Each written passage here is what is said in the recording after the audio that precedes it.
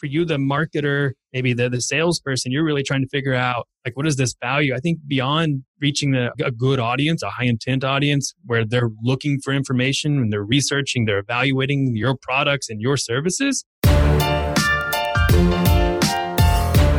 You're listening to the Flip My Funnel podcast, a daily podcast dedicated to helping B2B marketing, sales, and customer success professionals become masters of their craft.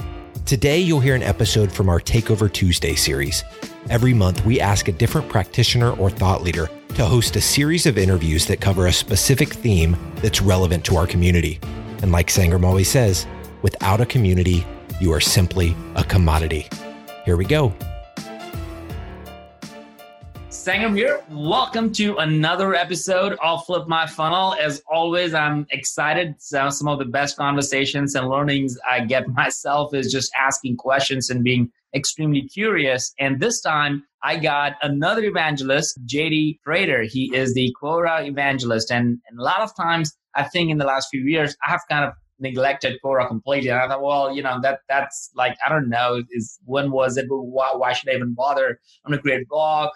I actively post on LinkedIn, but in the last year, I have started to spend a whole bunch of time on Quora, and I've seen some really interesting things happen as a result of it. And so JD and I got to talk and get to know each other in the last few months, and we say, hey, let's just talk about this. Let's just open it up and just put you on the hot seat. So JD, welcome to the show. Thanks for having me, Sangram. All right, man. So first of all, let's start with a fun fact and then also share, how did you land a gig at Quora as an evangelist? Yeah, let's start with the fun fact. That's always the easier one. So I'm going to give you two just because they're so much fun for me. So one, I just had a baby boy. So Jude Davis. Yes, thank you. And so that is fun. That is a fact. But he's also the fourth JD. So I'm JD the third. So starting with my grandpa, then my dad, and me, and now he's continuing it on. So that's kind of a fun fact within itself. That is so cool. Do you ever call yourself, when you all get together, do you all call like JD the second or JD the third? Like what does your grandpa call you? So actually, we all have the initials, but we don't go by. I'm the only one that goes by JD. So going into kindergarten, there were 4 other Jasons. So I quickly became JD, which to be fair, my grandpa went by JD after coming out of the military. And so he went in as James, came out World War II as JD. And I'm like, oh, man, what happened? Shell shock, I guess. Yeah. Well, again, congratulations. Being a father, being a parent is such a great blessing. So I'm sure with that comes a lot of sleepless nights and fun memories to come as well. So all of that bundled together is a lot of fun. So how did you land the gig of an evangelist, and why Quora? Yeah, that one's a really a fun journey. So back in my time at AdStage, we got into the pilot program of Quora advertising. And so we got to like test run. We really kind of figured out what was working, what wasn't working. And we gave them a lot of feedback. And that part was a lot of fun. And that lasted for about, 6 months or so. Then they opened it up to everyone. And during that time, we ended up seeing really great results. Like, we were like, oh my gosh, this is so much cheaper than Google. It's so much cheaper than Facebook. Obviously, cheaper than LinkedIn, depending on where your price point is. But we were pretty excited with the results. We ended up doing a case study with them. We did a webinar with them. We did like a podcast with them. And we just kind of like carried on this relationship for like a year and a half. And then eventually it came to a point where they were really needing someone to help them out with this storytelling aspect of the evangelist role to marketers and advertisers. And since I was really kind of plugged in to specifically like performance marketers, like that's where I specialize. That's kind of where I've grown up in the industry. I was able to kind of come in and help them and figure this part out. So that's kind of how I got the role. And then we can get into like what we do as evangelists, because I know you're also an evangelist. So it is a tough role. Well, I mean, first of all, I was telling with you before we started the record, we just interviewed Guy Kawasaki, who's the first chief evangelist, who actually was the first chief evangelist. And I don't think Apple had another chief evangelist after that. So we got into like, well, what happened there? So you can hear that in the, hopefully the podcast goes live right around the same time this will go live. And he said, well, the meaning of evangelist is someone who brings the good news. I'm like, well, that's good to know. That's kind of a good way to kind of frame it and think about it. I never thought about it that way. I just consider that as like, whatever you're passionate about, you don't need a title for that. You just should be doing that anyway. So when I changed my title to chief evangelist from a CMO, everyone was like, oh, that wasn't your title? No, it was like a pretty obvious thing. But I'm curious, like, what do you do and how do you measure success as an evangelist? Yeah, so this is how I think about it in my head. I think about it in basically like 3 traditional roles that we're all probably really familiar with. And I think of it as content marketing, as demand gen, and I also think of it as brand marketing. So those are the main 3. And if I could do like a Venn diagram, the evangelist kind of sits right in there. And so with the brand aspect, this is really the storytelling. Like, how are we going to market? How are we, talking about features or the product or the company even? Then with the demand gen side, this is the podcast. This is the, thinking through the white papers, the conferences, and then you kind of couple that with the actual writing side of content marketing. So this might be me writing on Quora because people are asking questions about Quora ads. And I'm like, great, I can go answer those. But I'm also trying to, build out other ones, around digital marketing or analytics, things that I think that I have a specific knowledge in that I can feel comfortable answering.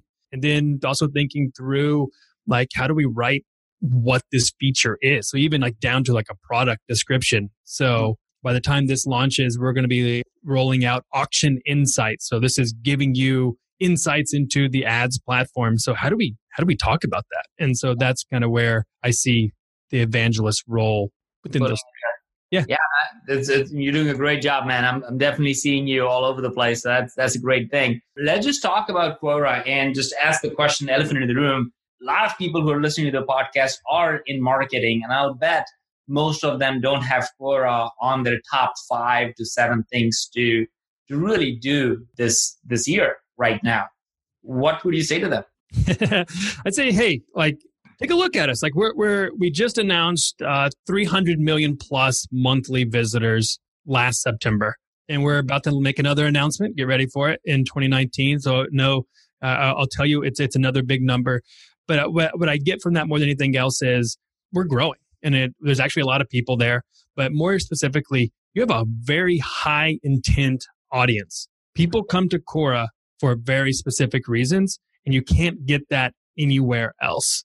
Number 2, it's also just like what mode people are in. Like, people are actually coming to Quora to like research, to learn, to share knowledge.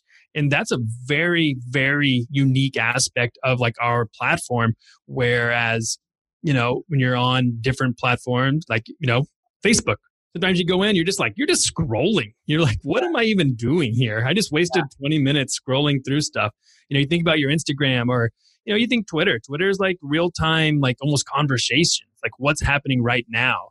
And with LinkedIn, I mean, I think you crush LinkedIn organic like anyone I've ever seen. I'm always so jealous of how you do that. But I think with Quora, when you think about the intent, the audience, and the growth, and then the one thing that I think definitely harp on is it's also demand-driven questions. This is what your audience is wanting to know. And now you can go and answer that. And that's where I see is like that being really important. Whereas sometimes you got this blog, and let's all face it, we're like, oh, I think our audience searches this keyword, or this persona, Mary marketer, looks for this. We should write a blog about this. And you're just like guessing, and sometimes it's just not there where you're not. And so if you can match up intent and you can match up that demand captured on Quora, I think you should definitely take a look. Yeah, that's great. That's great. And as I said, I'm putting you in a hot seat so let me just back up there for a little bit. One of the reasons why I wanted you on this podcast was because I saw Jason Lumpkin totally own, and he would put it out there very proudly, 2016, 2017, 2018, or something like that, the highest rated, number 1 Quora answer on SaaS. I'm like, why is Jason Lumpkin? I mean, he had 100,000 plus followers. He has like incredible, amazing SaaS stuff going on. His podcast is doing so well. Like, why does he need to be on Quora? And so I started to just dabble into it last year. And since middle of last year or so, when I started to just just as you said, like answering questions and purely just dabbling into it, like already have more than 100,000 views of people that I can clearly see, oh, these are like head of marketing or people in operation role. They're really asking very pointed, specific questions. So I don't need to dream up, as you said, what people might be thinking. I know exactly what they're thinking here, and let me start answering questions with the same content that I may have it on a blog or something like that. So I love the point you kind of distilled from intent, audience, and research. Would you, for people, I think, if again, I'm putting myself in a marketer's shoes right now, what benefits do anybody get beyond the idea of like, okay, we're able to have a high intent stuff? Like, are they getting SEO benefits? Are they getting link benefits? Are they getting traffic, domain authority? Like, are there things? Because I think that's one of the reasons why I feel people still feel like, oh, Quora might be a closed kind of thing, as opposed to available, the data and the answers on it available for everybody. Yeah, that's a really good question. And I think how I would answer it, like the value. So there's tons of marketing and sales value, but I kind of want to hit on something of just kind of quickly of the vast majority of like human knowledge is still not on the internet. And this is what's so crazy when you think about it. It's still in your head. It's still in all these books. You can't see Sangram right now, but he's got all of these books behind him. And that's where a lot of this knowledge is wrapped up in. But we also know that billions of people use the internet every single day. And so how do we match that up of like people coming to the internet to look for information, to find information, but yet it's still not there? And so I think when we put it all together, we know that everyone has some kind of like knowledge that they can share. And so when you think about actually sharing knowledge, I love it. And maybe it's the altruistic motive in me, but I know that even probably with yourself, I've talked with Sangram at conferences, and it's just a conversation. And a lot of like question and answering, even on Quora, is just a conversation. It's going back and forth to where you're sharing opinion, you're giving analysis. Sometimes there's factual, questions that you have to answer with facts, but a lot of times it's opinion based, and that could be two or three sentences. It could be paragraphs long. I've seen people write 5,000 words in an answer, right? And maybe that's what they are kind of figuring it out. But I think for you, the marketer, maybe the salesperson, you're really trying to figure out, like, what is this value? I think beyond reaching a good audience, a high intent audience, where they're looking for information and they're researching, they're evaluating your products and your services, it's also there's some really good SEO value. Not going to lie, Quora has really strong domain authority. Whenever you have the amount of information, the amount of people coming, it is a really good ranking signal. So go take a look. There are some really good tools out there. One of my favorite is SEMrush. If you've never heard of this in the sales team, go ask your marketing team. I guarantee they've heard of it. And they can go in and just type in the Quora domain, and we can show you some answers we rank well on. And then you can filter down even further and go answer those questions if you're looking for a good place to start. That's awesome, man. I love that. I mean, as I said, I personally have started to use it, and now I'm posting there, or at least not posting. I think that's what I had to switch in my mind. I'm not posting content here. I'm actually answering questions here. Very different than LinkedIn. Very different. Yes. Twitter. So it's a very different mindset. So I had to adjust to that. And I'm here to answer and not here to preach. I'm not here to share just like random pieces of information. I'm here to specifically answer questions. So I thought that was a really good stuff. So before we there are like a bunch of ideas that I wrote down from just this conversation. You and I, before we started the report, you started to talk about this idea of flywheel and the fact that, hey, look, Inbound just came back and said, hey, the funnel is dead. And now, it's a flywheel. You flip my funnel is kind of a flipped kind of flywheel, if you will. If you put that together, it looks like a bow tie. So it's even more interesting. And when you think about creation of content, I feel like we all suffer from this idea that there's a lot of content, but there's not enough good content. And I don't know if it's all in the middle. How would you say for businesses and marketers today who are trying to pull together great blogs, great content, what is the best way for them to organize it? Is it in a Q&A format to kind of get to safe stuff like this? Or is it more on the big white paper, or should people be doing something else?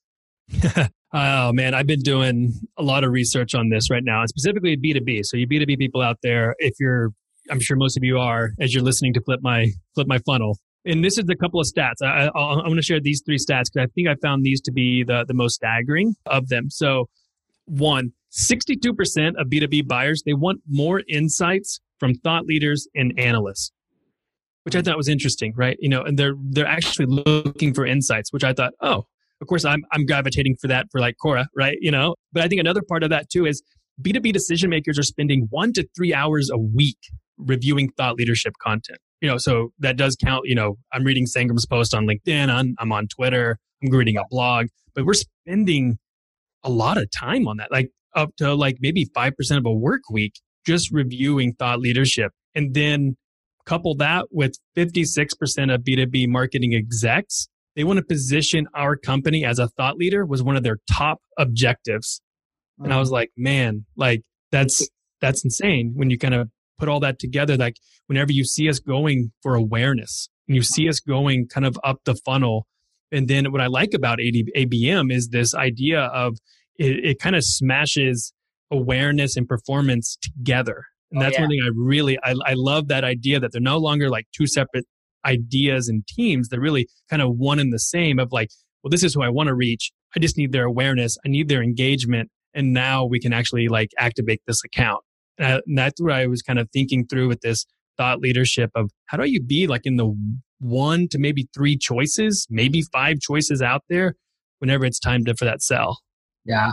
I love that, man. This is super cool. All right. So I'm going to wrap up with a few things like, as you can see, like, bunch of notes over here. So I'm going to try to wrap up with like 1 or 2 really big ideas for people to take away. And then I'd love for you to challenge everybody who's listening to what should they do? What is the one thing you want to leave everybody with as a challenge? So number 1, think about the content that you create as a marketer or as a sales team. Is that content high intent for your audience? And what I mean by that, because when you started talking about this whole idea that, well, why should people care about something like Quora? Well, because you feel like, well, there's high intent. Audience is not just browsing like they would do on Facebook or LinkedIn. They actually are in it because they want answers. So when you go back and look at all the content that you might have created, look at it as is that just thought leadership content that people could just scroll through like normally would just with a flip of a thumb? Or are they going to dig in and look for the insights based on the stats that JD just shared? If 62% or more people are looking for insights, then are we creating content that is worth kind of going deep into? So that was a really big takeaway. So I'm going to go do that myself. And the second really big idea I felt like in this whole thing, talking about evangelism, talking about, high intent audience creation, talking about like demand gen, how does this drive is if all the stats that you just shared about 62%, the time spent about 3 hours, or 56% of the marketing executives want to establish their organization's thought leader, if you combine all of that stuff, it almost sounds to me that building a great brand is a big item on the list of most executives, most companies, CEOs, and founders as well. And if that is the case, then in order to appear as a thought leader, you need to either partner with a ton of other thought leaders and bring them as part of your community, or you need to really start doing that yourself. And it's not going to happen if you don't create the insights, the deep, intentional content that needs to be there, as opposed to the surface level content that I think we all are so used to seeing. So JD, those are just 2 of the big ideas that I feel I definitely wrestling with as you talked about saying, I'm not sure if I do this or we do that. So you definitely made me think, what is the one big challenge you want to share with everybody? Oh man. So I'm going to be a little bit selfish in my challenge. It's go answer a question on Quora. So people are so scared to put it out there and to be vulnerable with their answer, to be vulnerable with their knowledge. So I'm going to say, give value and give graciously, and go figure out a really high intent question that you want to, be a part of. And that would be my challenge to you. Awesome. I love that. I'm going to do that today myself because I know I've been trying to do it. And it's so interesting just to kind of finish on that point is I've tried to answer even questions that are not part of my domain, but I think I'm an not expert, but I feel like I have value to provide there. Like somebody asked about podcasting, which was completely different than ABM stuff that I normally talk about. But I thought, well, I can actually help this person over here who's asking like, hey, should I do it one podcast and see how it does? Or should I do 10 different podcasts? I'm like, no, you got to do 10 because you're going to feel like you failed because only 2 people, you and your mom, listen to it, right? That's not, don't do 10 and see what people have to say about it. So anyway, JD, thank you so much for jumping on. Congratulations on being a father. It's a big deal as a parent, and appreciate all the wisdom you share. No, thank you. And thank you for your audience for tuning in for this episode, man. I'm really, really grateful. Boom. You've been listening to the Flip My Funnel podcast. To make sure that you never miss an episode, subscribe to the show in your favorite podcast player. If you have an iPhone, we'd love for you to open the Apple Podcasts app and leave a review. Thank you so much for listening. Until next time.